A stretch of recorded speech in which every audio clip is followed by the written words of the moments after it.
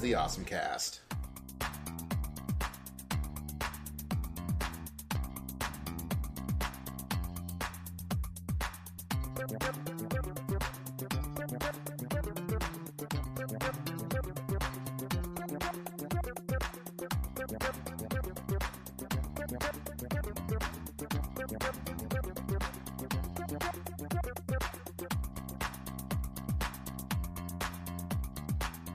Hey folks, and welcome to the Awesome Cast, your podcast for everything awesome. I'm Basil. I'm Kevin. And I'm Douglas. And that's us. Although this episode is not quite what we usually do. This is an awesome table, a roundtable discussion about a specific topic. In this case, Sony's line of video game consoles, PlayStation. PlayStation. It's been around for apparently now 20 years, and everybody else is doing retrospectives, and it seemed like a easy enough topic to talk about on the podcast, as for all three of us, even though some of us were Nintendo kids starting out, some of us were Sega kids sort of starting out. Sega. I think especially our real formative years were PlayStation years. Like, you know, much like how it's in your mid to late teenage years, sort of your formative years for music. The PlayStation was sort of our formative video gaming. I know it's true for me. Yeah, 20 years. I would think that's fair to say. Now, who are we to talk about all these PlayStation stuff? Well, we're the Awesome Cast, your podcast for everything awesome. If you'd like to check out all our previous episodes to see what a show is normally like, you may check out our Index of Awesome, awesomecast.com. You may send us emails if you have any questions. You can follow us on Twitter. The email is awesomecast@gmail.com. Our Twitter is @awesomecast. My Twitter, Basil, is @itsbasiltime. Kevin's Twitter is @twitless_Kevin. Not Twitless Kevin, but Twitless_Kevin. Yeah, don't follow that other jerk. He's not really twitless at all. Not like Kevin here.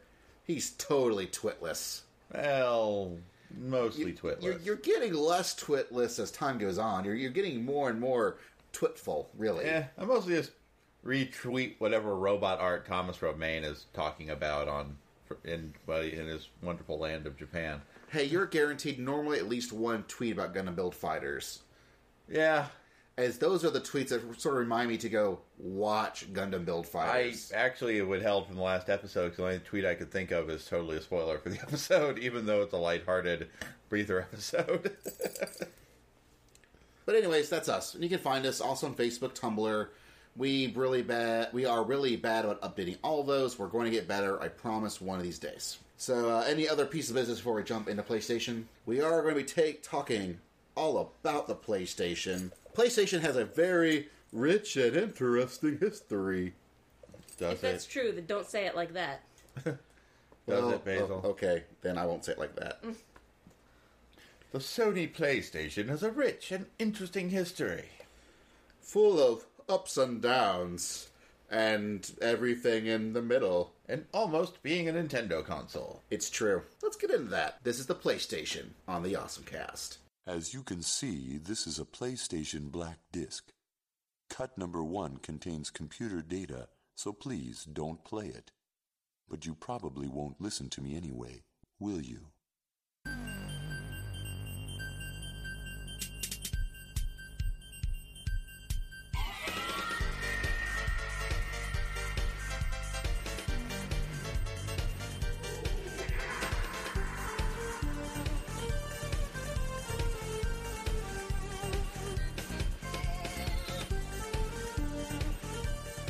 So, Sony's first real thing in video games wasn't even the PlayStation.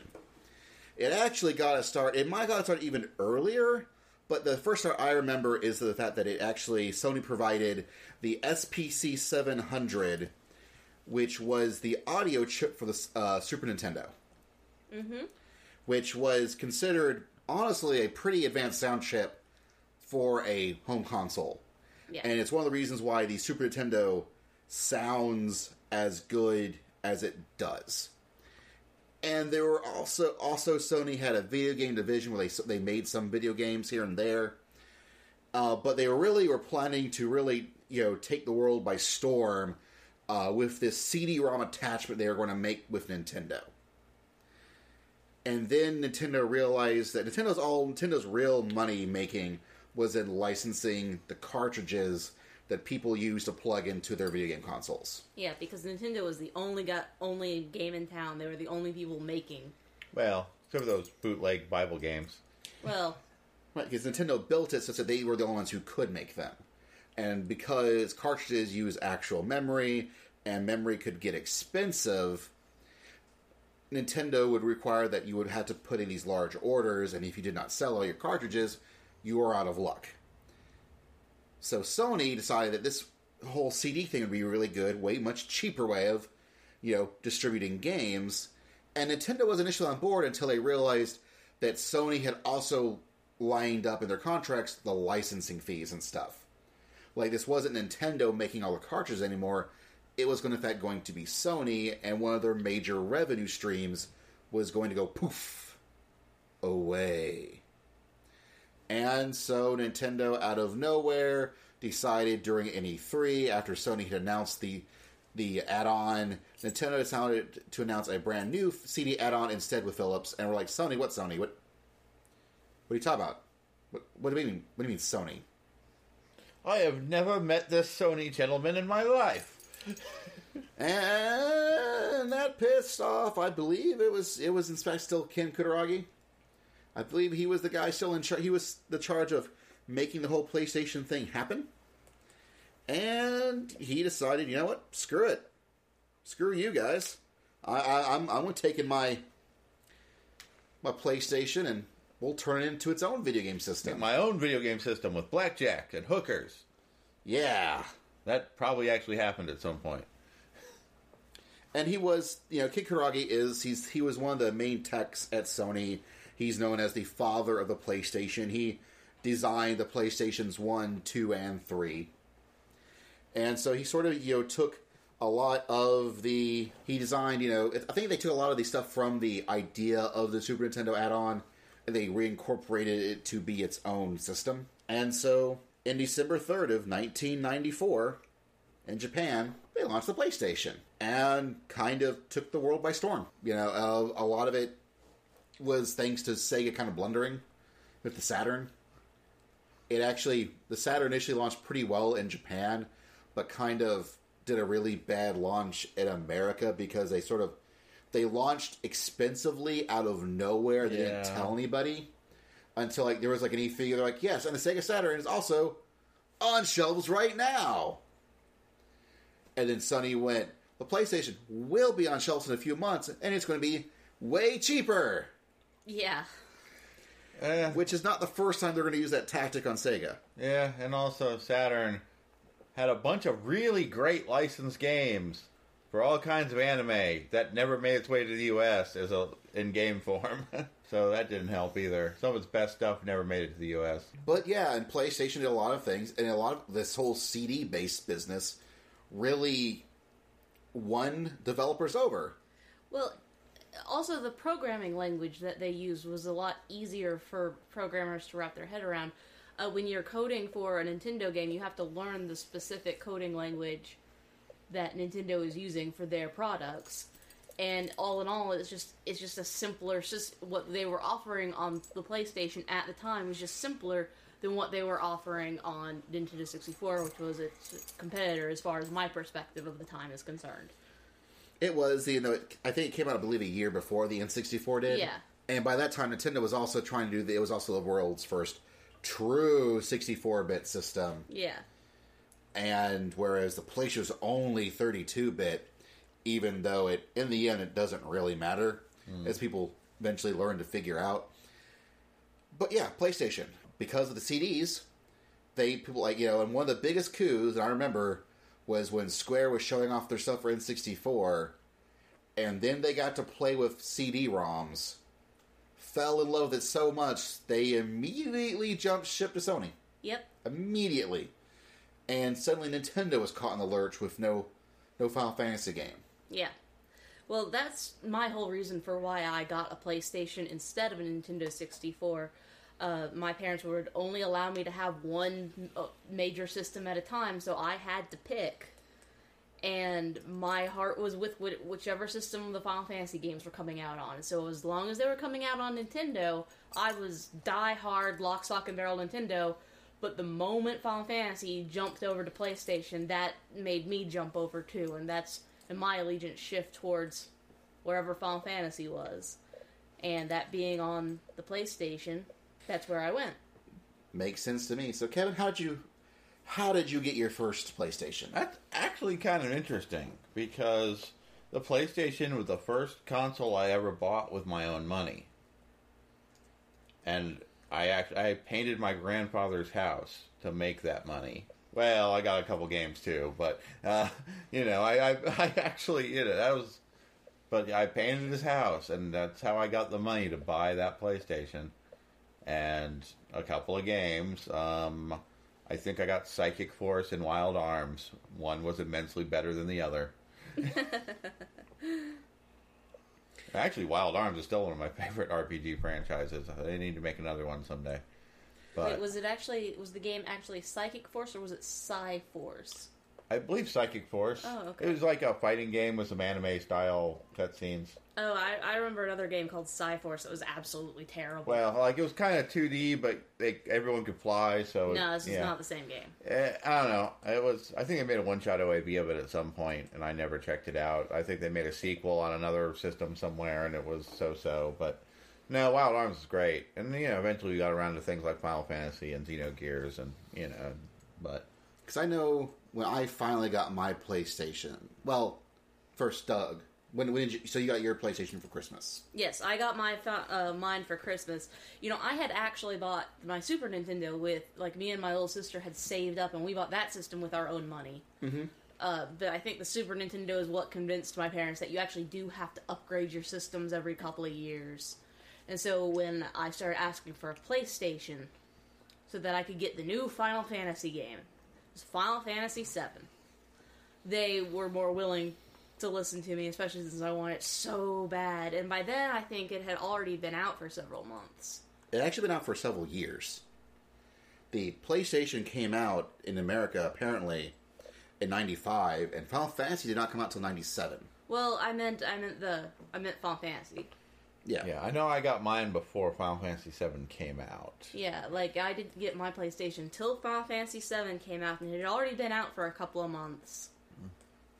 It had already been out for a couple of months before I got it that Christmas, and, oh man, I loved it so much. At least I'm pretty sure. We hooked it up, we hooked it up to my parents' TV in the den, and from Christmas until... I played it for 2 days straight right off the bat of getting it, partially because they didn't know that you had to get a memory card. Oh. Because right. All my Super Nintendo games you saved right on the cartridge.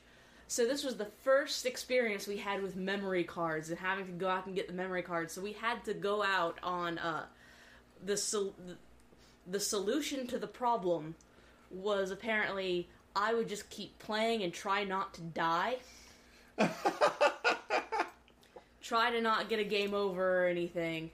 And just keep playing. And then the next day, the day immediately after Christmas, my dad took me out and we went to I think we went to Electronics Boutique because it was still open in the mall by us. And we got me a memory card.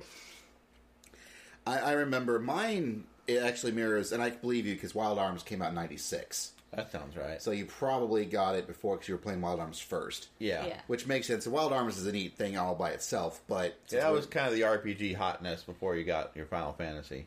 And I remember that I was still on the fence on what system I wanted. Mm-hmm. Because I was a diehard... I'm still a diehard Nintendo fan, but I was a diehard Nintendo fan. Yeah. As a kid, I'd only played Nintendo... and Super Nintendo, and that was it. Screw Sega. I was drinking the Pro Nintendo Kool-Aid. I was reading Nintendo Power. I was there. But Sega does what Nintendo don't, Basil. Yeah, if you're an idiot. Not cool. like Nintendo. Man, whatever. Speedy Gonzalez on the Game Boy was able to run just as fast as freaking Sonic. I don't want to hear it, man. Whatever. Anyways.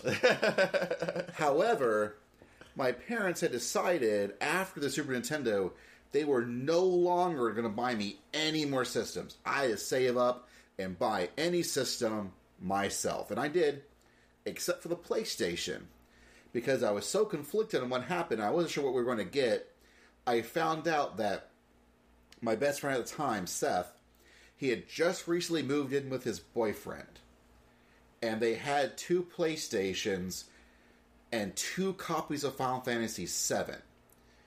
And so he sold my mom his PlayStation for a really cheap deal, because I think he felt bad that he spoiled the whole Eris thing to me. Because he didn't realize I didn't own a PlayStation or played Final Fantasy VII yet. Because we were chatting, and he goes, man, it really sucked when she died. And I'm like, dude! Dude! He's like, what? I don't own a PlayStation! Ooh, we should have saved that. Oh, we should have saved that for the spoiler section, Basil. But I think he felt so bad that he realized when he had the opportunity, he sold my mom his PlayStation and Final Fantasy VII really cheap so that I could have a PlayStation for Christmas. Yeah. And so in 97, I got a PlayStation with... And man, it was pretty sweet, because I got Final Fantasy VII and Castlevania Symphony of the Night and Final Fantasy Tactics, I think, pretty soon after that. And that was a pretty sweet Christmas, let me tell you. So yeah, when we say Final Fantasy, but when we say PlayStation, we're talking about the original. Yeah, original PlayStation. We'll move on. We'll have PS2 and PS3 and PS4 in other sections. Right now, this is just the PlayStation. Just the original PSX.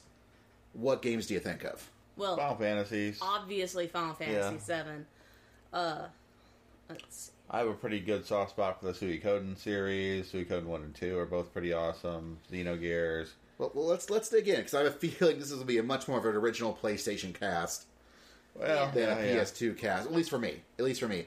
This is really where Sony won my heart and soul. Was their very first PlayStation. Mm-hmm. And so, but yeah, let's talk about some of these games. So I think because the system is really nothing without its games.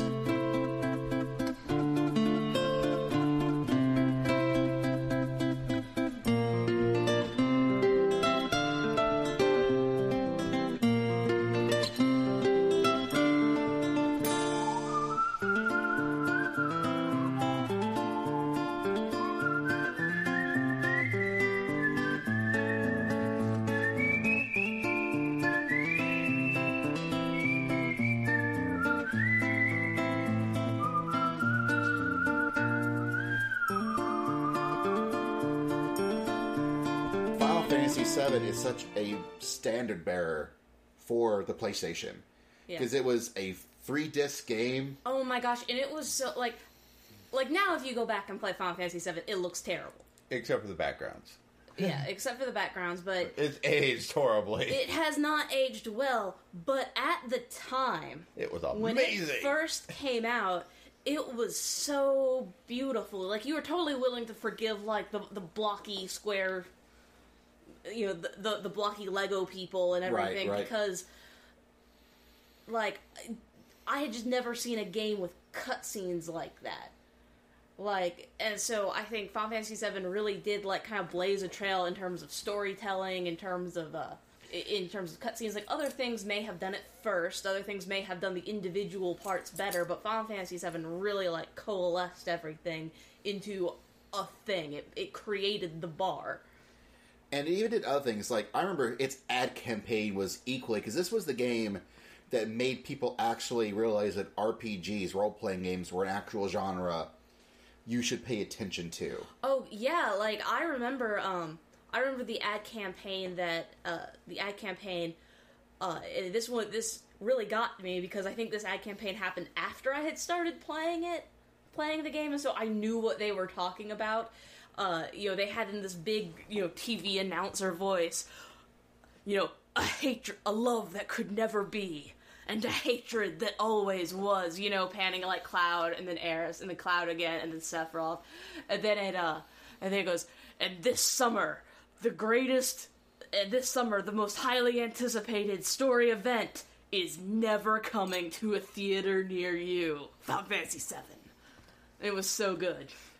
Well, there was also things like, there were video game characters, you could buy Final Fantasy characters on bottles of Pepsi. Yeah. Yeah. Like, I remember you can buy, like, Pepsi 20 ounces with, like, Cloud and Barrett's, like, polygonal faces on them. Wasn't there a big Surge, like, the Surge, the energy drink campaign along with Final Fantasy VII? No, because that was a Coca-Cola product, and I'm pretty positive it might have been Mountain Dew. It might have been. But I remember it was really the Pepsi products that had the ad campaign. Yeah.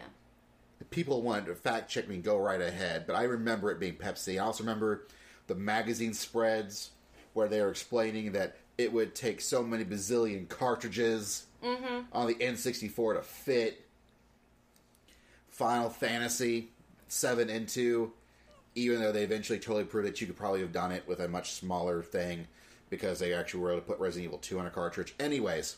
But yeah, like Final Fantasy VII sort of changed everything when it came to RPGs. Yeah. Suddenly... For better or worse in various cases. Because before then, everything was pretty much sprite-based. There were cutscenes, but they weren't nearly as elaborate as, full-motion video. Yeah. This is also the first time that I felt full-motion video was really done well and actually used to move a story along that wasn't like The Seventh Guest or Ghost or whatever or Sewer Shark. Oh, I remember that.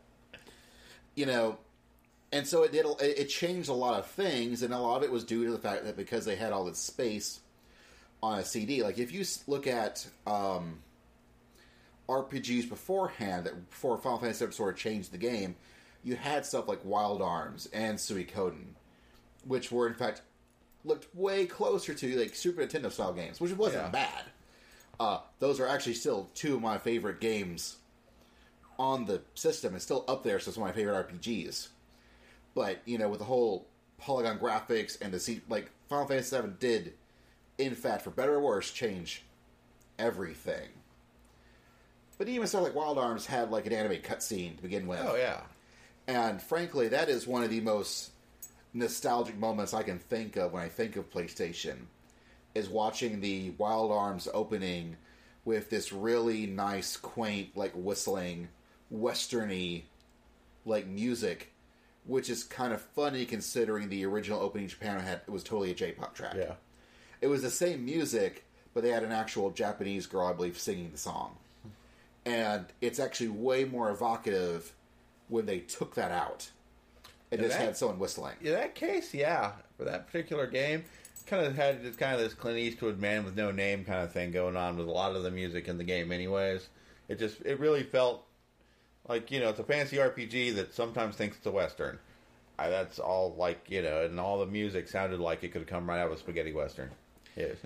And I remember playing Wild Arms. I played Wild Arms after the fact. Mm-hmm. After I played Final Fantasy VII. And that had polygonal graphics as well.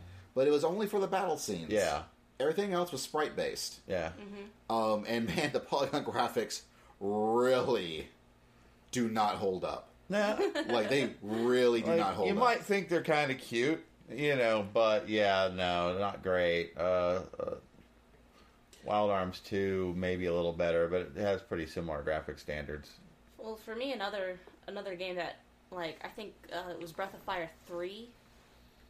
Yeah, that was one that was on the PlayStation. Yeah, Breath of Fire 3 was on the PlayStation. That was actually the first Breath of Fire game I ever played.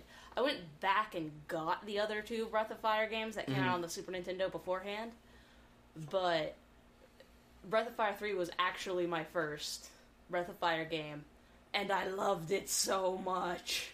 It just seems so new to me, having only played Final Fantasy games beforehand.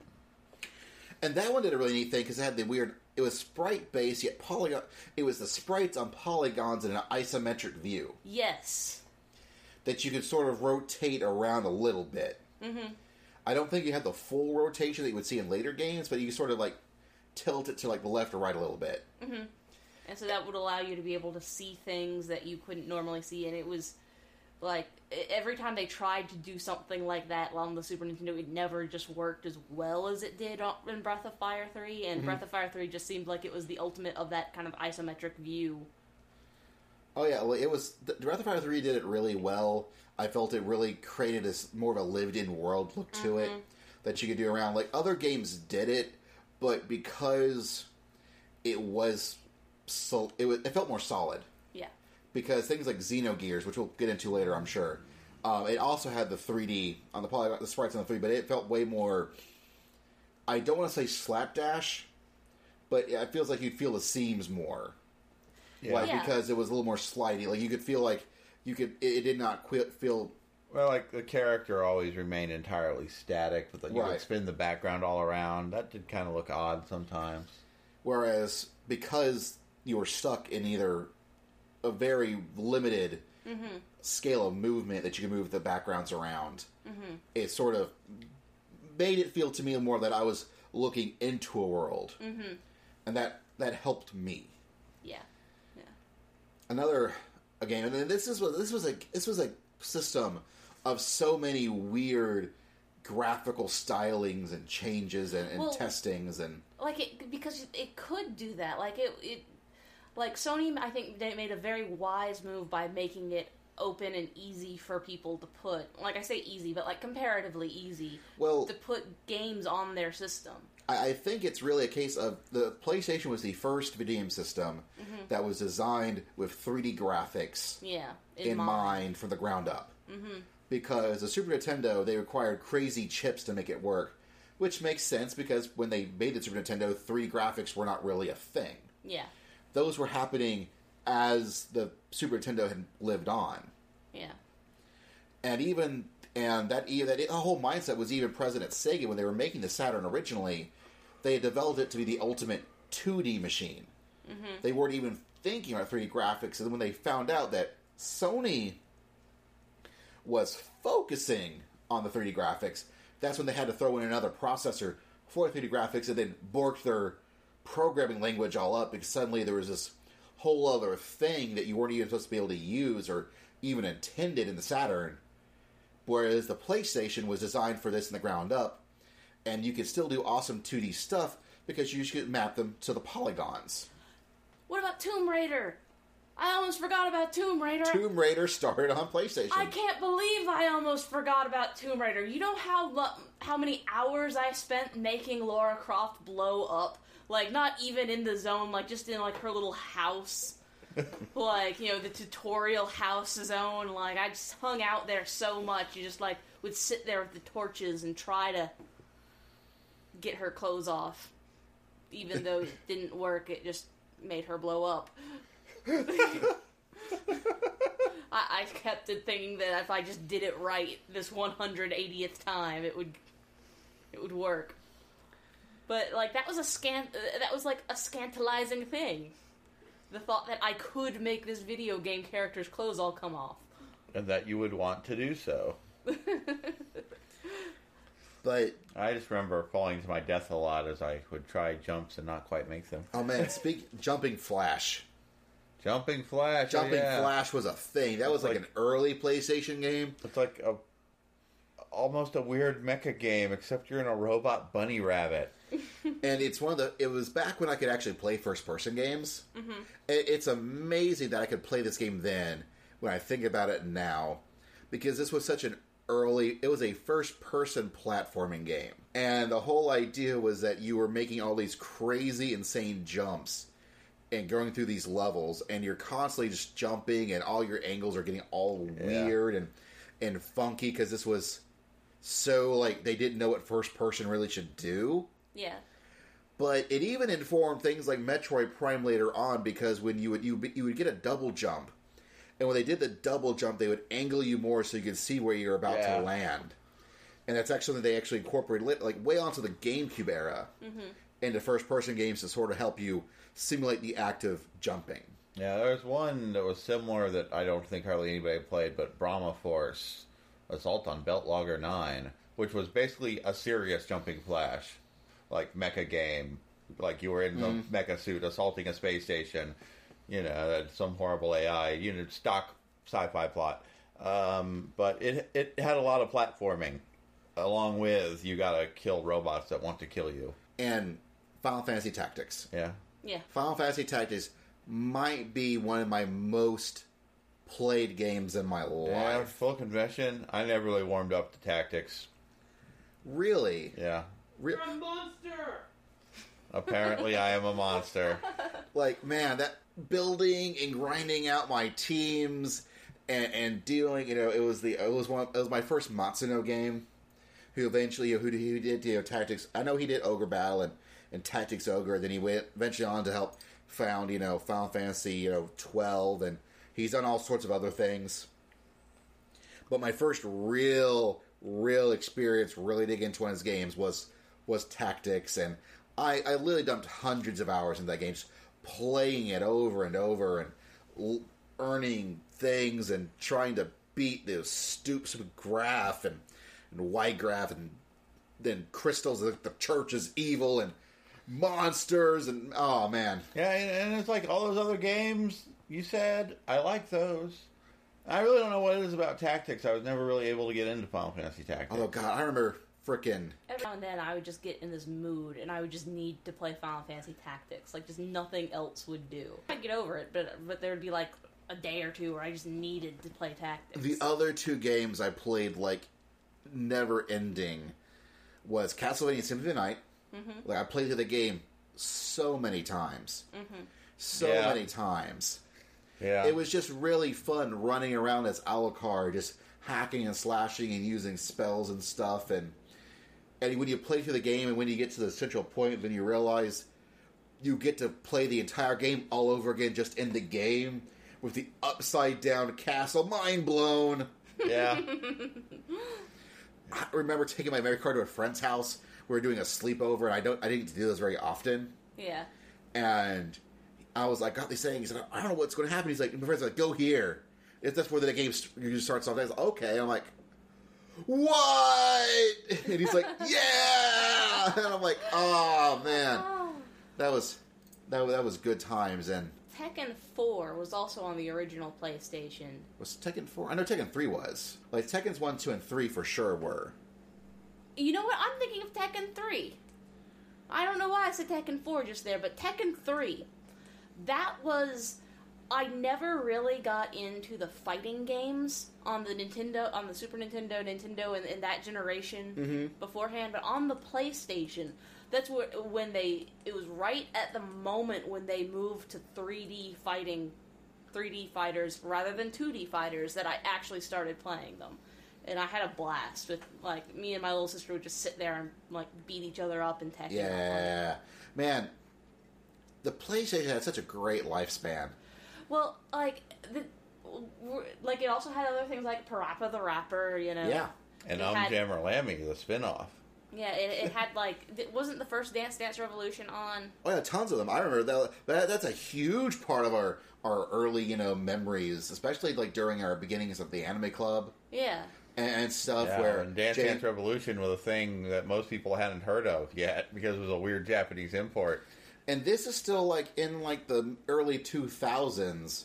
This is when back when the PlayStation 2 and Dreamcast stuff was still happening. We were still like, I remember James bringing his modded PlayStation 1 full of his CD-ROM burned copies of Dance Dance Revolutions and his plastic pads that I think we eventually nailed down to boards so they wouldn't scoot around. Yeah. And we'd play DDR, and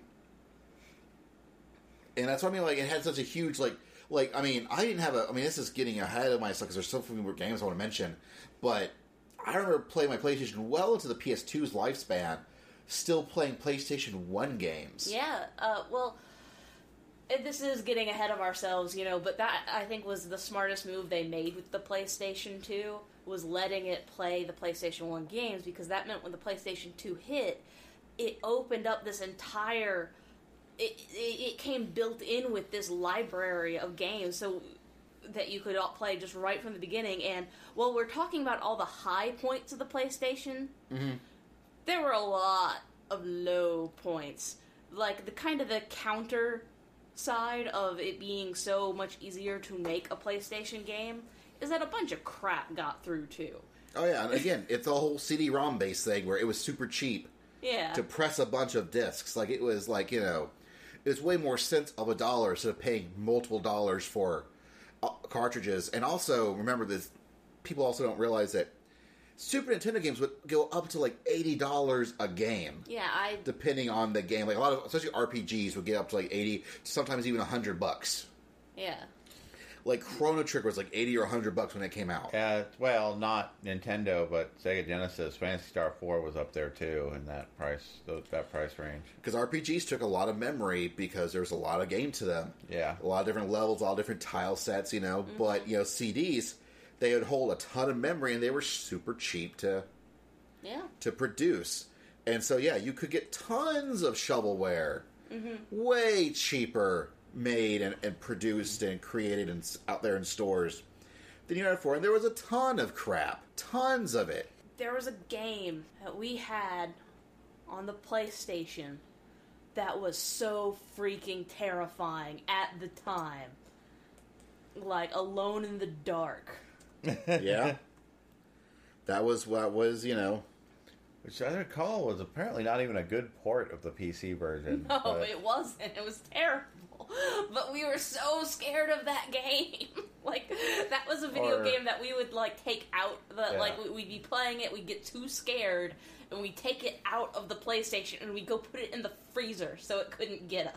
Or even, not necessarily a bad game, but even, like, bad localization sometimes happen. Like, I recall Tales of Destiny, the first of the Tales of series I encountered, although not the first game in the series, but the first available in the US, there was actually a puzzle that was unsolvable because it was translated wrong. Like and in the days before ready access to, like, online walkthroughs, you were just kind of screwed. Breath of Fire 3 actually had... Well, the thing with the desert. Yeah, it did. It'd take you, like, the wrong direction. They did, yeah. But even things like Final Fantasy VII, which we thought was, like, so edgy, a lot of the edginess was Barrett. He was constantly cursing. And that was all made up. Yeah, he wasn't constantly cursing. But they, like, you know, and man, freaking Final Fantasy Tactics, as much as I love that game, I don't know how I played it. Like, there are some really, really weird uses of the English language. I don't know anymore, man. But then you have also other things like, you know, the scandalous games like Thrill Kill. The game's so violent they could never release it that eventually was turned into a Wu-Tang Clan game. Did it get released? Oh, yeah. That one got released. The Wu-Tang one did, yeah. They had a Wu-Tang Clan game. They did, didn't they? They did. Wu-Tang Shaolin style. The sad part is I probably blocked the worst games out of my mind at this point. It's been so many years. The PlayStation was such a great thing for our family because our dad would also play the PlayStation. Like, my dad never touched the Nintendo or the Super Nintendo unless we were actively, like, petitioning him to come play with us. Mm-hmm. But the PlayStation, he would actually sit there and go, "Can I have a turn?" And he wanted to play, because he wanted to play the Madden games. Okay. That's like my dad. Like, I had no interest in playing the Madden games, but he wanted to play the Madden games. And he would actually sit around and, like, swear to people that he could tell who was going to win the Super Bowl just because he had played the Madden game. But, okay, we really should start wrapping this up. So one more game. Well, I feel like I would be, even though I might be skipping over Xenogears, which was great, but had a flawed second disc. Fine. 2 more games. You can pick 2. I feel I'd be remiss if I didn't mention the original Persona. You're right. The original Persona, where it was still mostly a Shin Megami Tensei game. Yeah. With the first person crawling around, you need to really map those dungeons yourself. But with the isometric fight screens where you actually see your characters. And, well, compared to Shin Megami Tensei games anyway, it's a way more character-focused storyline where your characters actually interacted and talked. But that was one of the very first games that was an urban fantasy, demons and angels and all this crazy mythological crap. At least certainly that we got in the U.S. Yeah, that's what I'm saying. Yeah. Like, this is our first taste of it. Because this is a series that's been going on since the original NES, or Famicom, in Japan. In some form or another. Yeah, and so they were theoretically used to it, but it was our first taste, and it had such weird, goofy Japanese music, and like the shops and stuff. Yeah. Like, it was so Japan, and I wasn't used to stuff like that. It was kind of a mind-blowing game in those respects. And it was years before we found out how weirdly localized it actually had been. Yeah, where they had actually changed, like, the actual races of it. They changed the race of the character, hair color. They redesigned the main character's look so he looked less evil, honestly. Even though he's not, he just has kind of an evil face. But yeah, Xenogears, it was, what eventually would become Monolith Soft, but this was a Square. A Square. Even had a random cameo from Luca from Chrono Trigger. And this is still a Square Soft game. This is before Square Enix even existed as a company. And there was also Dragon Quest VII, although I didn't really play it. It was, the most popular Dragon Quest game ever in Japan. Oh, but I know they were still printing discs of Xenogears by the time they formed Square Enix, because I got one of the last copies printed, essentially, and it says Square Enix on it. Okay. But yeah, Xenogears, it was a replacement copy. I got the game when it first came out. Xenogears was a life experience for some people. Yeah. Well, yes, because you could spend a good chunk of your life playing that game.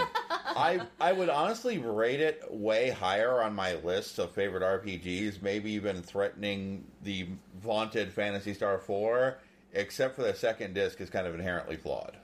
Yeah, this was a game that they were obviously way overplaying their scope. Yeah. Because the second disc suddenly turns into like the last episode of Ava, the TV show, where suddenly it's the main character recapping everything from while sitting in a chair. Like, you would jump from boss fight to boss fight, and then maybe you might get a dungeon. And then you're at the end of the game where you can wander everywhere, but all you really want to do is go to the final dungeon. Like, this was a game that really wanted to be a 200-hour game. Yeah. That was stuck being 100 hours plus. And if you ever read, like, the side materials for it, they basically went on beyond George Lucas' scope in imagining backstory and post-story to the game they came up with, is what had to lead up into it. And that's eventually released it, but that's later on. We'll get back to more of that I think in the PlayStation 2. But do you have one more game that really reminds you of PlayStation? PlayStation. I have several more games that remind me of PlayStation. Parasite Eve is one that will always stick out in my head. Actually, for me, not liking it. Well, that was a weird game. That was a weird game. That was different. That was the first game that I ever played in. I ended up taking it out of the PlayStation, going, I think this game is too adult for me. Like, that had never happened to me with a video game before. I actually did get that about the same time as Xenogears. That's actually right after I came back from the Navy. I went and took it back and swapped it out for Xenogears. Like, Xenogears was more my speed. And Parasite Eve was too much. I kind of enjoyed its sort of little hybrid shooting RPG thing. It was a weird game, though. But I do remember putting in the time to get the real ending. Like, I had to play through the game at least once. Well, that's the other thing that was the other game that I was going to mention. Speaking of the real ending, Chrono Cross. Oh, all right. I guess Chrono Cross. It has a great soundtrack. Moving on. I walked around for years after Chrono Cross, and I would play a video game, and I go, well, this game was pretty good. It was just missing one thing. And Basil would be like, what? And I'd be like, Glenn. It didn't have Glenn in it. I think the best part about that is to get Glenn, you had to be as mean as possible to the apparent love interest. You had to be as mean as possible to her to get on the story path where you would get Glenn on your... And then, and even then, there's still a chance that you don't, because it's not that decision alone that gets him. Well, that's the majority of it. You kind of got to, focus on being mean to her. And that will probably get you there. And that I think that might have been the first case since once I met you, where you would latch on a specific character Yeah. and would not let go until you found another character. Like, I'm still That you- on Raven. Yeah, Like, yeah. I'm still on Raven. But Too many characters. Chrono Cross had way damn too many Well, characters. Chrono Trigger is the first game that I'm really aware of. Again, there may have been other games beforehand, but this Chrono Trigger was the first one I was aware of that had multiple upon multiple of different endings. And the actions you did in-game led to a different ending. And Chrono Cross kind of just took that to, like, the 80 millionth degree. well, especially with the characters themselves. Yes. But they did this really weird thing where they have an accent generator. I remember the accent generator. So the different characters could say the same thing, but it would sound different. It printed Because- out in their own particular idiom. Because there were so many characters, they had to make sure that the same things were said. Yeah. So to make them sound different, they had this generator that would churn out, take text A, churn out, sort of like Google Translate. Yeah. And so you'd make sure the blacksmith guy would have like a Scottish accent going, or The pirate chick would have her pirate accent. yeah. Somehow I always imagined Kid sounding like she had an Australian accent. She was supposed to, and that irritated me. Although by the end of the game, looking at the list of characters, I'm like, why do I have half these people with? And the gameplay of Chrono Cross was still shitty. It was. Sadly, it was. Like, despite everything else, the gameplay of that game was still totally shitty. Like, if you like anything about Chrono Trigger, It was Chrono not the Cross game. basically ate you, digested you, and shat you back out. Your hopes and your dreams. So yeah, that was the other thing about Chrono Cross, is that it was a terrible sequel It was. to Chrono It's Trigger. a terrible sequel to an amazing game. It would have been fine if they hadn't tried to Shoehorn it in. shoehorn it into Chrono Trigger. Like, if they had just let it stand alone on its own, it They've probably would have been Called okay. it Magic Rainbow Funky Island Dreamtime Action. Yeah, That we would have probably think better of it. Yeah. But I'm going to stand my ground on PlayStation with Metal Gear Solid. Boo. Yay! That was an interesting game. That And was the third game of games that I would play just forever on the original PlayStation. And Psycho Mantis knew I liked Suikoden. he did, 'cause And it he was- could move my controller with his mind, and that freaked my parents out because they didn't know what the DualShock controller was. Yeah, like Metal Gear Solid, that was one of the first games that, like, messed with you, the player. Yeah, well, right? because that was Hideo Kojima. Like, he really had the idea of like using video games to really screw around with and try to figure out new ways. And that was actually one of the things that Sony did do. Is this was one of the first real cases of introducing a new way of controlling games twice, Yeah. where they took ideas from Nintendo, oddly enough, and they reworked them to work in ways better than what Nintendo was doing. Yeah. In the first case, it was the analog sticks. Mm-hmm. And in the second case, it was Rumble. Yeah. Where Nintendo, the N64, had the one analog stick. Sony then introduced two analog sticks Because 2 is better. because two is better. And actually, in this case, it was. And then they added the Rumble, and that's when they created the DualShock controller. Mm-hmm. Was actually a PlayStation 1 controller, and they took these things Nintendo was adding on post, which was Rumble, and into this whole new controller, and that became the new standard PlayStation controller. And a lot of the early PlayStation games didn't even use analog, and it was actually, they all used the D-pad. Yeah. Then later on, games used analog, and Metal Gear was one of the first games where, Kojima was like, first off, well, we have memory cards now. Let me do something weird with memory cards. And that was when Psycho Mantis, when you're playing Metal Gear, he would go, I can read your mind. Oh, you like Suikoden. Or a few other Konami games. Yeah, or But I see you like Castlevania. And then he'd be like, now watch me move your controller with my mind. And then he would make the controller rumble. Yeah. And as, of course, the further mind screw, he was virtually unbeatable if you didn't put your controller in slot 2. Yeah. Just because, I don't know. Because he could take over the controller in slot 1, but not slot 2 for whatever reason. This was also the same game. In order to continue on the game, you had to find the right radio frequency, which was on the back of the PlayStation box. Yeah.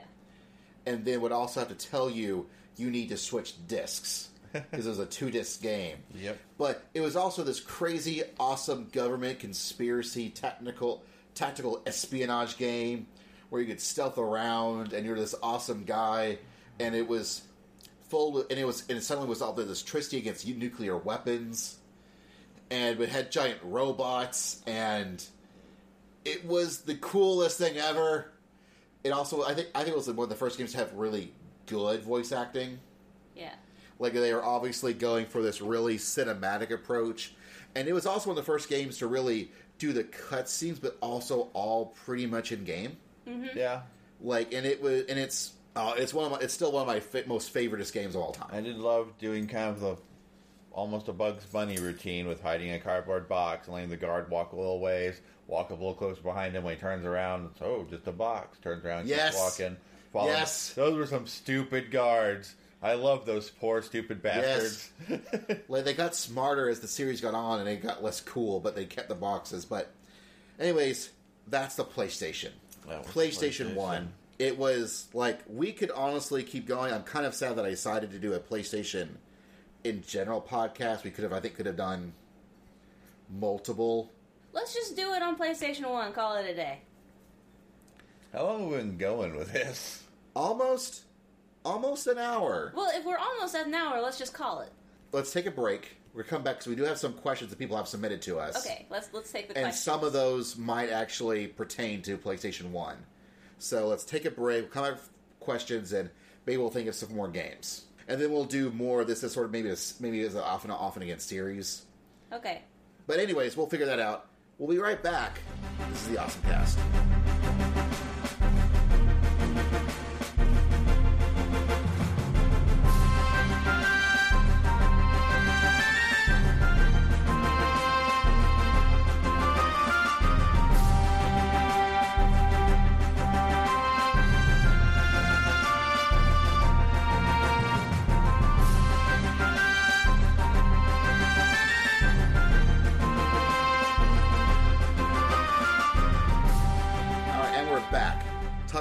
PlayStation 1, PSX. And we're going to start wrapping things up. So, Kevin, you remembered a game you'd forgotten about.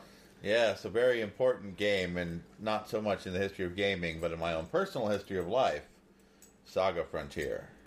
Come to Saga Frontier. Oh, I remember Saga Frontier. God, the game was so infuriating. Now, this was not, in some ways, okay, it wasn't a very good game, if we're talking in a lot of ways.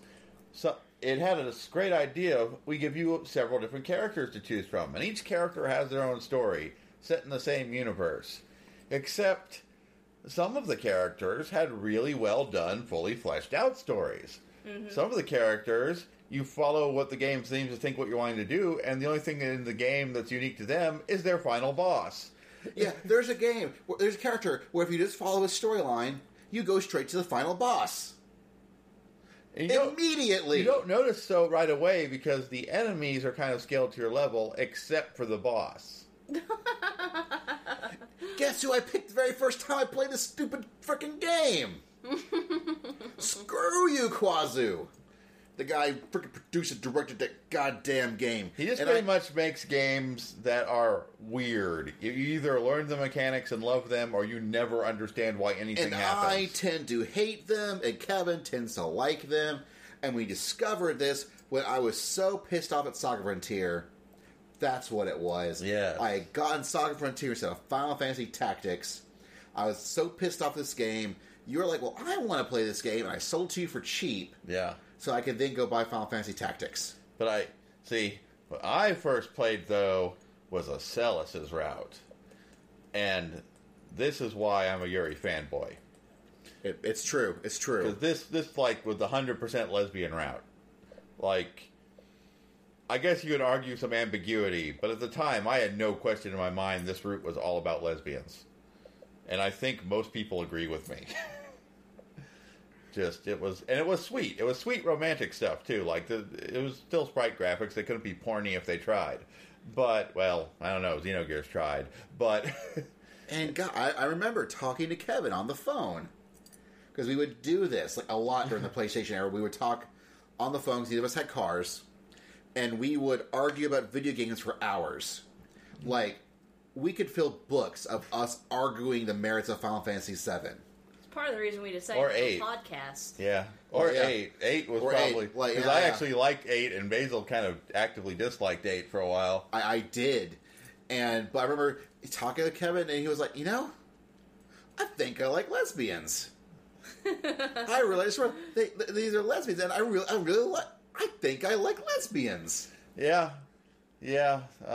Back when I had a live journal and when that was relevant, I sort of did a little, like, thing, like the things that most influenced me to being a fan of things involving lesbians. And one of them is Saga Frontier.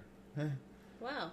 And that's just like, it was like, it told me a sweet romantic story that involved a few women with each other. And it was like, at least, and in a lot of ways, sprite-based RPGs were, some of this you had to make up in your own head, but the game did a pretty good job of filling it in on its own. Nice. Nice. Oh, man. And who can forget Sony decided they wanted to make their own Final Fantasy VII with Legend of Dragoon. Oh, yeah. That was like... I remember that this game, it came out, I remember a lot of the initial reviews were like, Sony's really, really wishing they were making a Final Fantasy VII game here. Like, not Final Fantasy, but Final Fantasy VII. And they just really didn't quite hit the mark. And then I played and went, yeah, I can sort of see this. I mean, it's kind of cool. They got various colored armor. They each have their own unique mechanics for each of the different suits, each of the different Dragoons. But I'm not really feeling it. And then years later, everyone talked to me, like, oh man, do you remember Legend of Dragoon? That was so good. It was kind of like Final Fantasy VII. I think the graphics hold up a little bit better, but they still look kind of bad now. Well, it was the game did come out 2 years later. Like, I mean, it was a later PlayStation game. So it makes sense. But yeah, I actually really liked it. I really liked you transform into cool dragon armor, and that makes you, like, super powerful for a couple turns. I like that part of it. I like the transforming hero element, before I knew what Kamen Rider was. Well, I have a PlayStation 1 related question. Okay. 7, 8, or 9? Well, that's actually what I was about to transition to, because I realized we talked a bit about 7, we never really got to 8 or 9. And they sort of are a thematic trilogy of their own. Yeah. Because one sort of led to the other, where 7 was this brand new heralding of how does Final Fantasy even work on this new console. In a lot of ways, 8 was an extension, and then also hits off to left field. Yeah.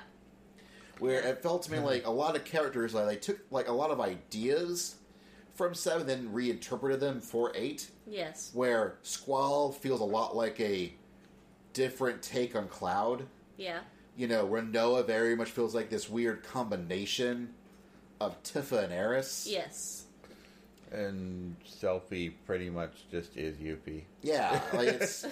but, all the characters are now a realistic proportion in all areas. Mm-hmm. There's no weird switch between Lego people and not Lego people. Yes. And it graphically holds up a little bit better than 7 does.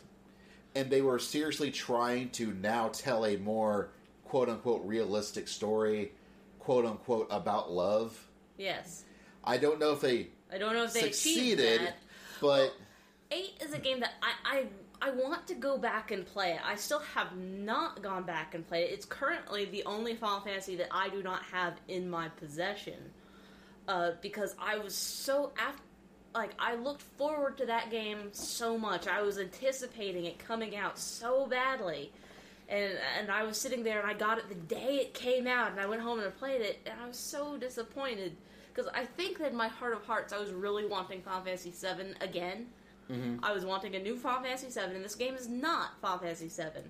But the thing that I ultimately remember about it is that, whatever complaints I had about the characters, whatever complaint I had about the story or the battle system, all of that was superficial to the fact that Squall himself was not fun to move across the screen. That, you know, it was kind of fun running Cloud around and, like, making the little Lego block person, like, run all over crazy ways, you know, and he moved very well from one side of the screen to the other side of the screen across the little map, and I didn't feel that way with Squall. A lot of the times as I was moving Squall around, it felt like I was stuck, like he wasn't going fast enough even though I was running, and then other times it felt like he was going too fast and I was blowing by things I wanted to look at. I just remember I would think something snarky, and that would be what Squall actually said. Yeah, you really, really connected with Squall. Or what he would think and maybe not even say out loud. It's like, damn it, Squall, stop. You're thinking what I'm thinking, man. And I remember going like, God, this character is so stupid. I was much more interested in playing in Laguna. Me too. Like, Laguna seemed like a way more carefree, fun guy who was actually trying to do things, and Squall was just this freaking effervescent drifter who was just saying whatever to everything, and that wasn't who I was. I wasn't who, like, you know, and I was talking to him, I was like, oh, I kind of like the guy. Says what I'm going to say. Yeah. Whatever. Admittedly, I've grown up some since then, but at the time, it was like he was kind of he kind of had that little, you know, he was thinking all those snarky thoughts about, why the hell do I gotta flip this switch, you know, kind of, you know, it's like, yeah, right, you know, it's like... And I also remember the weird junction draw system. Yeah, that's which was really weird when we first played it, but nowadays, once I've now gotten, you know, many years older and actually read up on it, realize that might have been the most fun thing to break ever. Yeah, like... That and crazy materia combos from 7. Both of those games were highly breakable. They were, and that was actually one of the biggest problems of 7, was that I felt that all the characters felt, playing-wise, were a bit more interchangeable. And I really missed these very specific job functions you would get in Final Fantasy IV. Yeah. But still, you still had that sort of, you know, you could customize a bit, but not as much in 7 and 6. Yes. Well, yeah, in 6, everyone had their own gimmick, and by the time you got to the point where magic wasn't just Terra and Celeste's gimmick and everyone could learn it, they had their own gimmicks. Yeah. Besides. And I really, really liked that. But, you know, 7 did have its own things, like the limit breaks were all different. Uh-huh. You know, there were different things, and 8 also did it, but they really went back to that same style in 9. Yes. Because one of the biggest 7 was, while the most popular Final Fantasy, even to now, I think it probably still is. Yeah. It was also one of the most divisive Final Fantasies, because you really had these two camps, where the guys who really grew up on the NES and Super Nintendo Final Fantasies, and then a lot of people who actually came in on the 7 train. Yeah. I want equipment slots on all my limbs and weapons and accessories, and I want specific abilities for each character that means it matters which ones I have in my party, and I want, like, 4 elemental fiends and some crystals and airships. Yeah. Yes. That's great. That sounds amazing. And that's what they gave us in 9. It's basically a love letter back to the, you know, the early Final Fantasy games. Yeah, like, it's sort of, in some ways, it's both a step back and a step forwards for the series. Mm-hmm. Because in 9, they went back to a more super deformed character designs for the roaming around the maps, and then a slightly more realist style for the battles. But even then, they sort of developed the entire idea, sort of had this more overall super deformed style in general. Yes. And Square has yet to issue an apology for all the Dagger cosplayers, because you cannot cosplay Dagger without making yourself look like you have a huge ass. So anyways, Kevin's crazy, but... Dagger cosplays make everybody look fat. It doesn't matter. It makes everyone look fat. You say fat, I say awesome, but it was such a... It was really neat way they took all the technological leaps they had made between 7 and 8, incorporated them into 9, but then use this more goofy art style to make it a more unified whole. Yeah. And Generally charming weirdo characters. And they also, once again, all the characters had their own specific gimmicks. It had its own weird things, like you would learn all your abilities from all the items you equipped. Yeah. And That seems normal to me, playing Tales games. Yeah, that screwed me over when I fought the final boss, where I somehow missed the thing that gave you immunity to petrify. Oh, no. And the final boss, which is my other big thing in the game, is that the final boss really comes out of nowhere. Yes. apparently nowhere. they rewrote the ending of that game like 5 or 6 times, so somehow that boss stayed, but his relevance never made sense. At all. Like, you think you've beaten the game, honestly, and then you wake up and this area goes, I'm the boss. Fight it, and then the game ends. Like, and it's like, what? That really is a what the other than the final boss, like the whole game, even in weirdest, largely made sense up to that point. But I still feel that game is still super awesomely charming. I want to go back and play it again because I remember when I first got it and I was playing it, I thought that it felt like cake. It was sweet. It was delicious. Like, there was a bunch that like I really enjoyed, but at the same time, when it was all said and done, I didn't feel like it did anything new. I think that I'm incorrect in that opinion. But that was the opinion I had of it at the time. I do remember, I think I mentioned this possibly before, but around the same time this game was existing, we were actually playing that Final Fantasy tabletop game at the Anime Club I was running. Mm-hmm. And I inadvertently created a lot of the plot of Final Fantasy IX by accident. Yeah.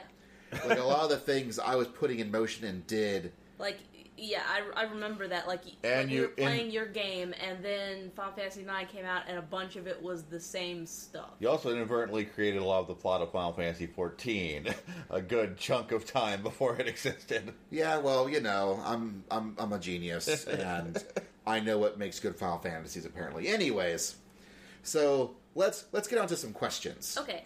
Unless, well, do you want to talk about any Mega Man? Because I know you saw a Mega Man in your collection, and this was the time period where you were the gigantic. I was a gigantic Mega Man guy, fan. gigantic, like, where you were trying to instate it as a religion.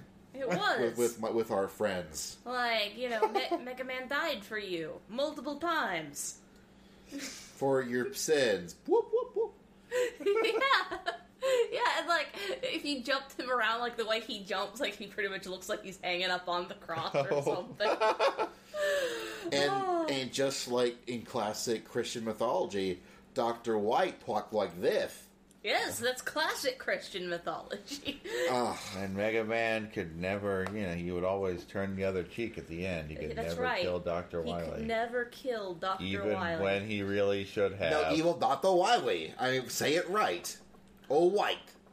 And of course, this was also when, in the Zero series, this is when Zero finally realized he didn't know what he was fighting for. Like, I did want to mention Mega Man Legends, Oh, yeah, God. Oh. but That- I actually refrained from mentioning Mega Man Legends earlier because Mega Man Legends, it pretty much was Mega Man 64, right?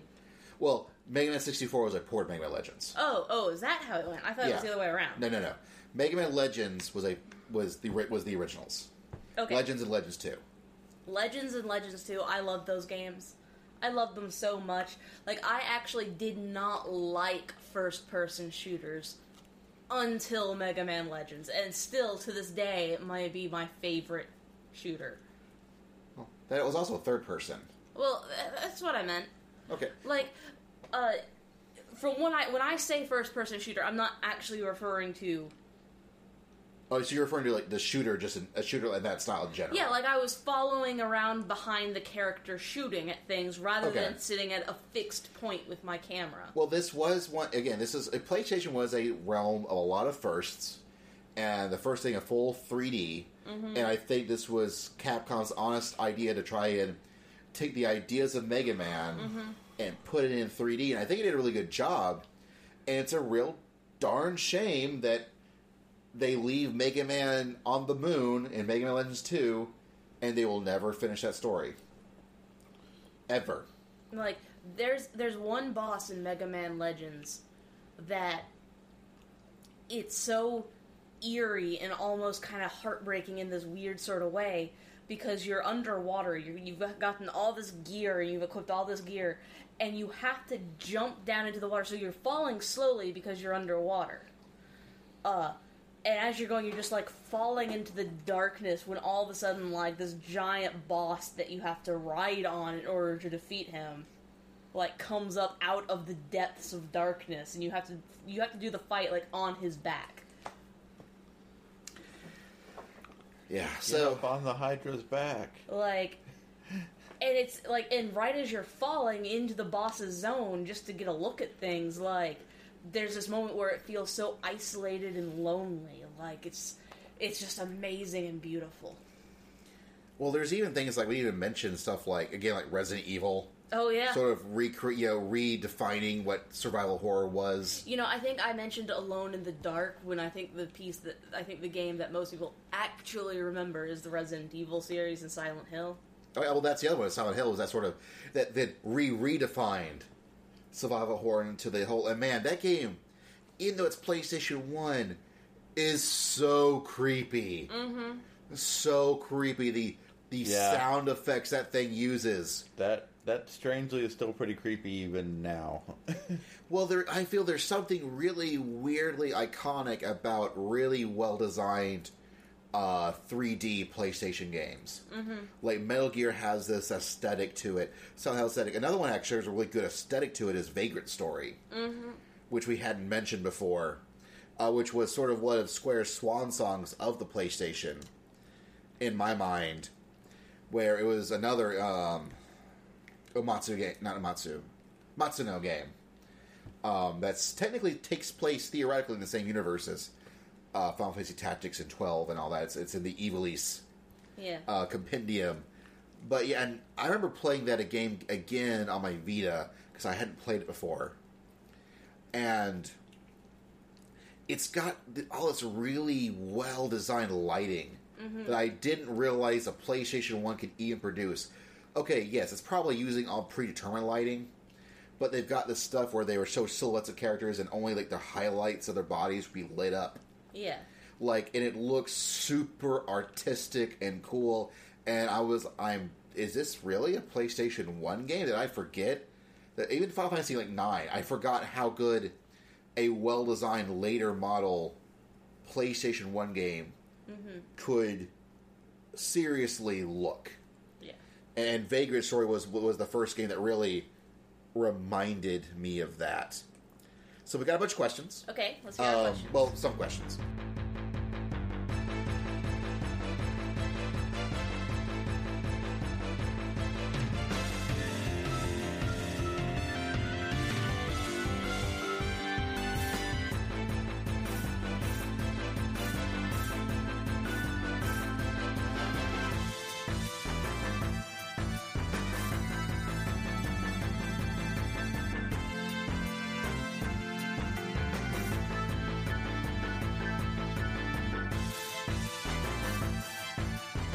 The first one's from Dylan. He actually gave me two, but the first one doesn't really mean anything until later on, because he's talking about later PlayStation stuff. Well, let's go ahead and ask it. Let's just... Well, we're going to talk about this stuff later. Oh, okay. So I'd rather talk about it when it's more relevant. Okay. Because what he's asking is extremely relevant to the PlayStation Vita and PlayStation TV. Oh. So that's more PlayStation 4 modern PlayStation stuff.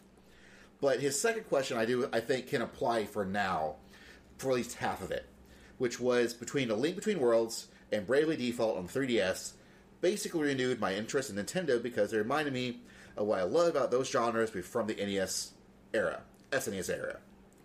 Are there any similar Vita or PS1/PS2 games I'm missing out on? So let's just take this for PS1 only. And I think a lot of the RPGs of this era totally qualify.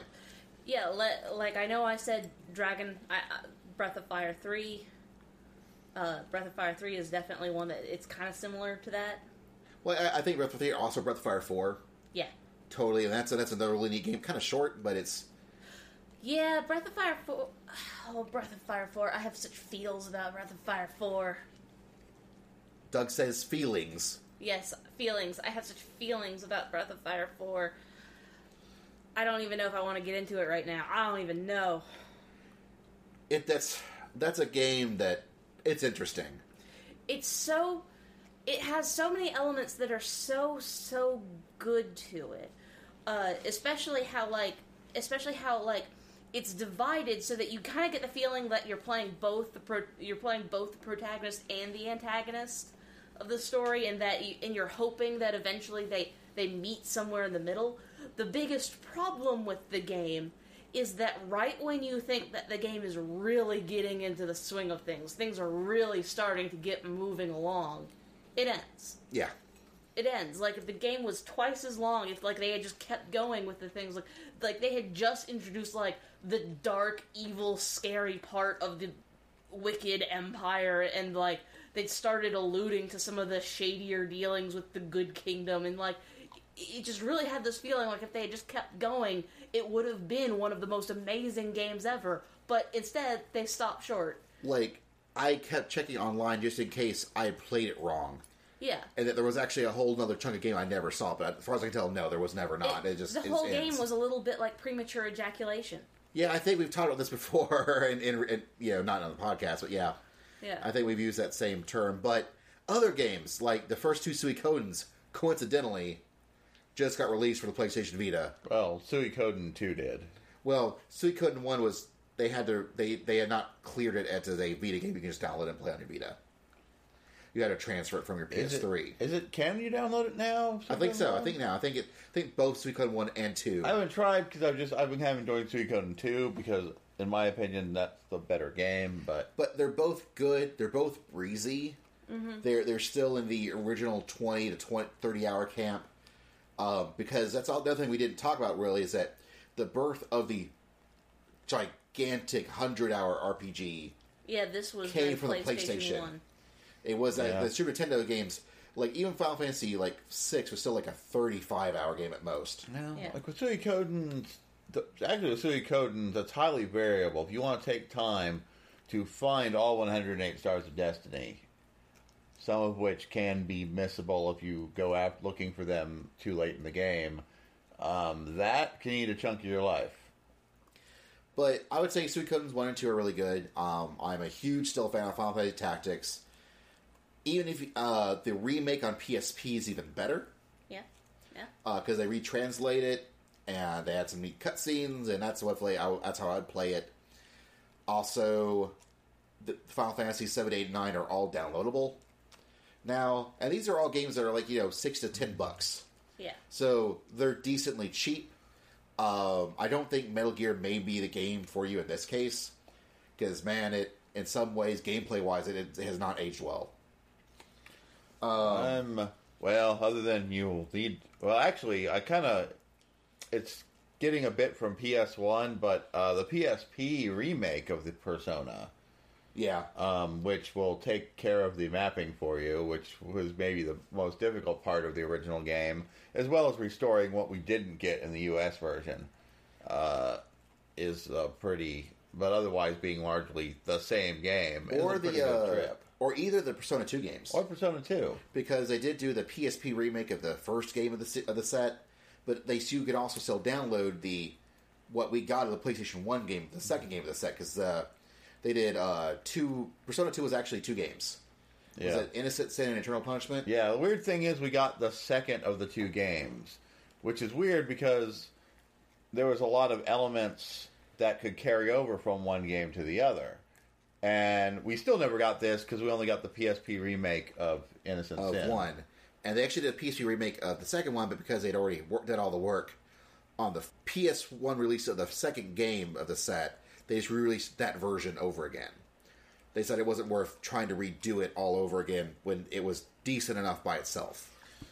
So you sort of, at least in the first game, you can explore the gay romance option, which, according to the creator, is the canon romance. Yay! Also, we talked about a whole bunch of games. So any games we talked about previously caught your interest, do check them out. Both PlayStation 1 Wild Arms are totally available on the store. Oh, there was a PlayStation 1 game that I played and I loved it, but I can't find it anymore, and it seems like nobody else remembers it. And that was Thousand Arms. Oh, Thousand yeah. Arms. I remember Thousand Arms. Oh, Thousand That Arms game. was so good. Baby's first dating sim. Yes. Yeah! That was a game because it was apparently really prone to glitching out. Like, tiny smudges, little itty bitty scratches that would not stop other games. Ruined Thousand Arms. Yeah, that was a thing. But that was my first dating sim. I remember that now. Yeah, And it it was my made- first dating sim, too. And it made no difference which girl you went after because you always ended up with the one girl anyways. Who was the girl I chose? Well, the real purpose of the dating sim was that, okay, so you're a magical blacksmith. And in order to create your magical blacksmithy weapons, you have to have an assistant. And so you're getting one of the girls in the games, that's like one of your other party members, to be your assistant when you're forging your new weapon. And how she feels about you will reflect... Like Gaddick, the pirate chick with the eye patch, who had no need of the eye patch, she just thought it was cool. But, yeah. Yeah. But I remember now. I'm also remembering. Speaking of these RPGs, Rhapsody, the musical RPG. That strangely got a 3D or a DS re-release. Yeah, like where it was filled with these super cheesy songs. I'm normally so against musicals, but I think this one was so camp. And the fact that your grand attack was crushing your enemies in giant stacks of pancakes. I still remember that the evil queen or whatever, the big bad, she had had a song about how she wanted the male hero, well, not the hero, but the love interest guy. Like, she wanted him for herself, and her minions all chipped in behind singing, even though you're old enough to be his mother. You know? Yes, it was actually pretty funny. And I'm trying to remember the. That was a quirky experimental little RPG. Yeah, like it was so. Were those So both Working weird. Designs games? No, Thousand Arms wasn't. No, I think was it Atlas or it might have been Atlas.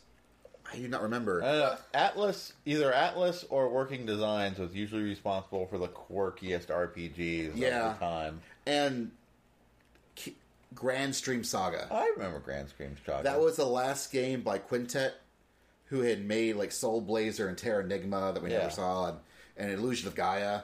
Ooh. And, well, don't say ooh, because Grand Stream Saga was not ooh. Oh, but I loved Illusions of Gaia. But Illusion of Gaia was good. I do remember Grand Stream. I played all the way through Grand Stream Saga. That was like I think the last major Quintet game, remember? And it was clearly obvious they were not used to polygons. Yeah. Yes. Because that game looked like a hot mess. It was a weird action RPG that kind of worked, but kind of different. It was a mix Different. of good and bad. Didn't, it's... or Alundra, Yeah. which was, I think, a Landstalker sequel that we got, but I never played Landstalker, and Alundra was another game that was It was kind super of creepy, and I didn't realize it was going to be super creepy when I played it. Yeah, it sort of looks like kind of a Zelda clone at first. Yeah. Yeah, but there's so many freaking games that I played on this PlayStation. Like this was possibly my most played video game system ever. Really think about it. Besides Super Nintendo, like I really sunk some and especially heavy time in with PlayStation like 1. the PlayStation Store, PlayStation 1 classics that you can play Oh yeah. on your PS3 or your PSP or Vita. I've gotten a lot of mileage out of some of those old titles still to this day. All right, so from Mr. John Robbins at Johnny5, he's got a PlayStation-related question here. Okay. What is a man? Nothing but a miserable pile of secrets? Die, monster! You don't belong in this world! Yeah. But enough talk! Have at you! Yeah. Man, tell me, folks, you need to watch Garo, because when they're in their robot suit, or when they're in their magical robot suits, they totally talk like how everyone talks in Symphony of the Night. Yes. It's amazing. Symphony of the Night has some amazingly good bad voice acting. It does, or when you flip it over, this is the PlayStation Black Disc. Yes, I forgot. And it plays a random sound before it gets horrible screeching static. Yeah, like if you try to play it as a CD, you get Alucard's voice telling you it's like it's a game, moron. You know. All right, and from Adam Perry, Experiment. This is really for Kevin. Why is Sega objectively the best video game company to ever exist? Because they made Phantasy Star 4. Screw you, Adam. It's Nintendo all the way, even though this is a PlayStation. Yeah, seriously though, just gives me an excuse to say one more time, Phantasy Star 4 is the greatest RPG ever made. Man, this whole nostalgia test reminds me of how much I really liked Sony back in the day. Hey, when did the Dreamcast come out in? When did the Dreamcast come out in relevance to the PlayStation? I don't know, because when they came out with Phantasy Star Online, Phantasy Star died for me, so I stopped caring. If I remember correctly, the US release was $99.99. Yeah. So it was in 1999. So it was near So like that's more on the PlayStation 2's challenge level. it was.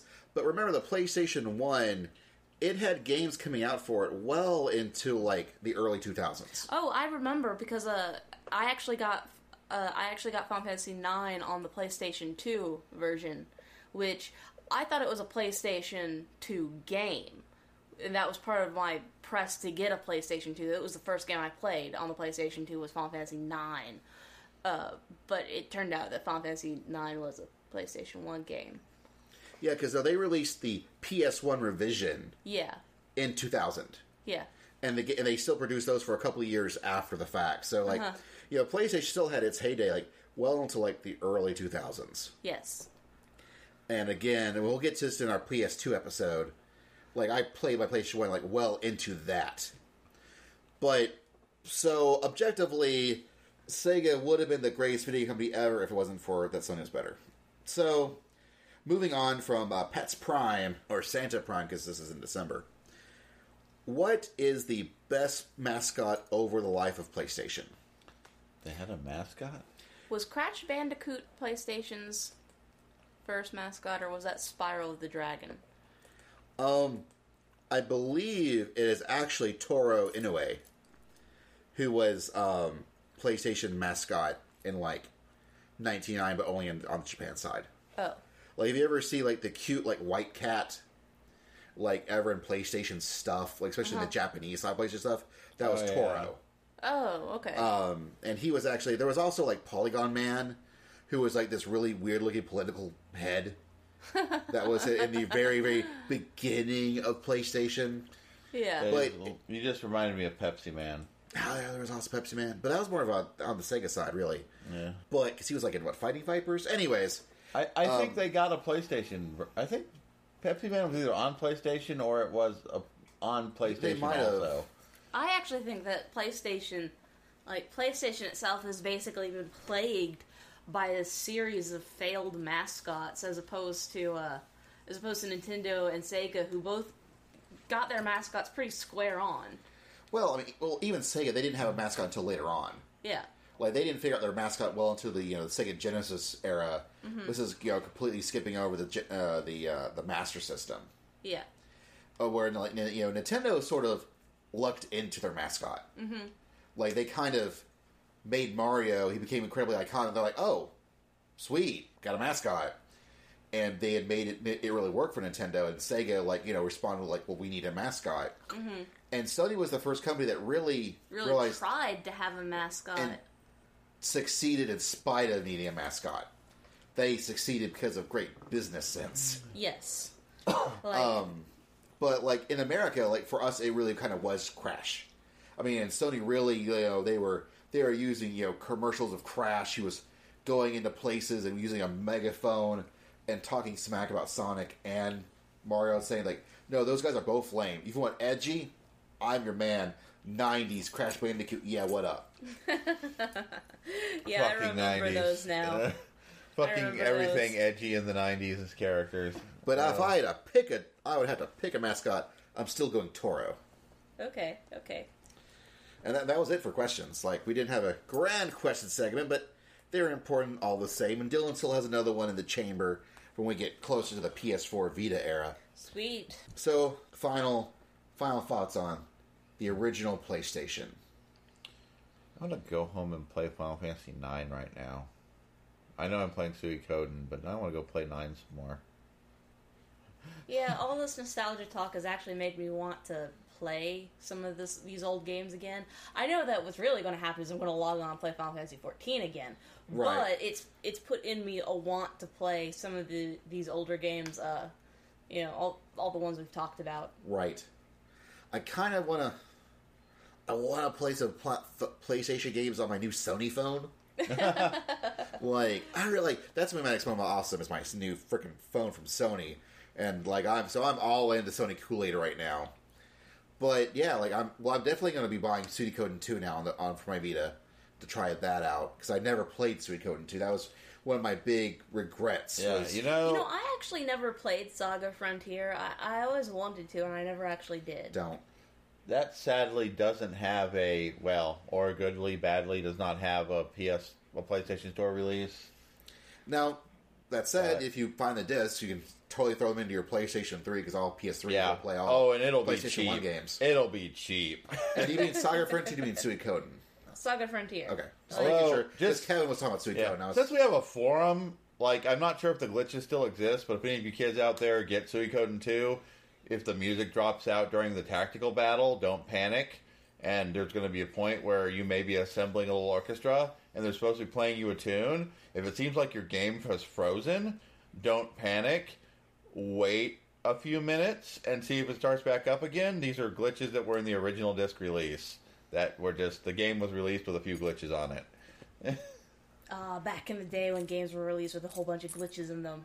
I think it still happens. I just don't. They just patch it now. I just don't notice it as much. Like, I remember when, games would have giant glitches and, you just walk through and there'd just be, this triangle in the side of the wall that just wasn't there. But yeah, PlayStation, man, I had forgotten, how much I played PlayStation 1 games. Yeah. How long I did. And, man, it was during, a lot of our formative years. We were going from, mid to late teenage years and beyond. So, So this was sort of our, all alternative rock, pop, whatever music you were listening to growing up. This was mine. It was PlayStation. Well, I was never a cool kid. I was never into the music scene. Well, neither was I, but I was into the video game scene, and so I think that this is almost like the PlayStation one is almost like, people talk about what music they were listening to when they were just becoming a teenager, when they were going from middle school into high school. I wasn't listening to any particular band. I was playing the PlayStation. Yep. I think so that's it. That's our round table discussion of PlayStation 1. PSX, original PlayStation. Realize this is going to be a multi-part thing. You realize it halfway through the podcast. Surprise! Surprise! This is what we're talking about. We are definitely going to do regular episodes as well. But I think, Christmas Miracle, let's do more. We need to catch up from all the episodes we were sick, right? Yeah. Let's drum up some podcasts. So we'll be doing more. I don't know if PS2 will get its entire own podcast. We're going to sort of play this by ear. We're going to play loosey-goosey with PlayStation. I think PlayStation 2 isn't going to be able to get its own podcast because I lump PlayStation 3 in with PlayStation 2 as kind of a continuation so much. So this might be a two-parter. We'll find out. Yeah, we'll find out. We'll see what happens. But we'll see you next time on the AwesomeCast. Again, you can find us at awesomecast.com. Please leave us comments on any of the podcasts. Check out our Index of Awesome. Tell a friend. Please rate us on Stitcher. That would be huge. Apparently, Stitcher is now the de facto Android way to listen to podcasts. It was news to me, but apparently it's true. We're definitely on it, unlike iTunes, because Apple sucks. But whatever, Apple, you just keep denying us, and we'll keep promoting Stitcher. Everyone use Stitcher. It sounds cooler than iTunes. Also, please send us emails at awesomecast@gmail.com, like Dylan did with his PlayStation questions. Also, you can find myself on Twitter at @SpaceOldTime. Kevin's on Twitter at Twitless_Kevin. AwesomeCast is, of course, at AwesomeCast. You can find us also on Facebook and Tumblr. And with that, thanks for listening. We're out.